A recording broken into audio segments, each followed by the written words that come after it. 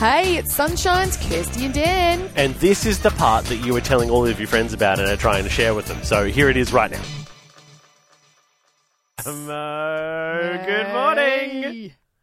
Morning, guys. How you going? Very, very good. Thanks, Hammo. How are you this morning? Yeah, doing good, doing good. Are you back in Perth?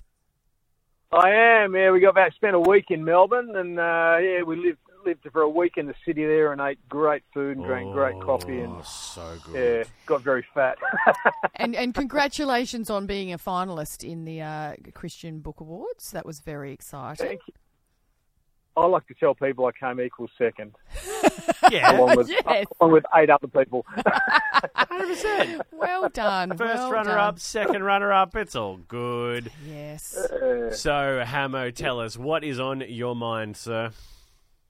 Well, I've been thinking about young people this week. I think maybe because I bumped into a couple of my old youth group. But I remember when I was like 23 or so, I remember reading in a magazine about this guy who was living in the Philippines in a slum doing mission work and doing some pretty impressive work. And I thought, I want to go find him and join him, as you do at 23. Mm-hmm. And I wrote him a letter, sent it to Manila, and never heard back from him. So I just thought, you know what, I'm just going to hop on a plane and go find him. Not realising Manila, of course, is a city of, 10 million people or whatever. Of course, I never found him. But I did that when I was 23. When I think about doing something like that now, I go, oh, that sounds pretty crazy. Sounds pretty out there. And, age has a way of sort of taming you and welding you to some other things. But I was reflecting on that because as I was reading the scriptures this week, I was reading about the disciples, reading about the Apostle Paul. And these guys, when Jesus called them and when Paul started, when he was converted, these guys are all in their teens and their early 20s. Mm. These are young people who Jesus called to actually come and change the world. I think sometimes we think that if Jesus came back today and he was going to engage in similar kind of stuff today, he'd probably go and hunt down some archbishops, some denominational leaders, some pastors of mega churches, and maybe he'd use those kind of people to get his mission accomplished.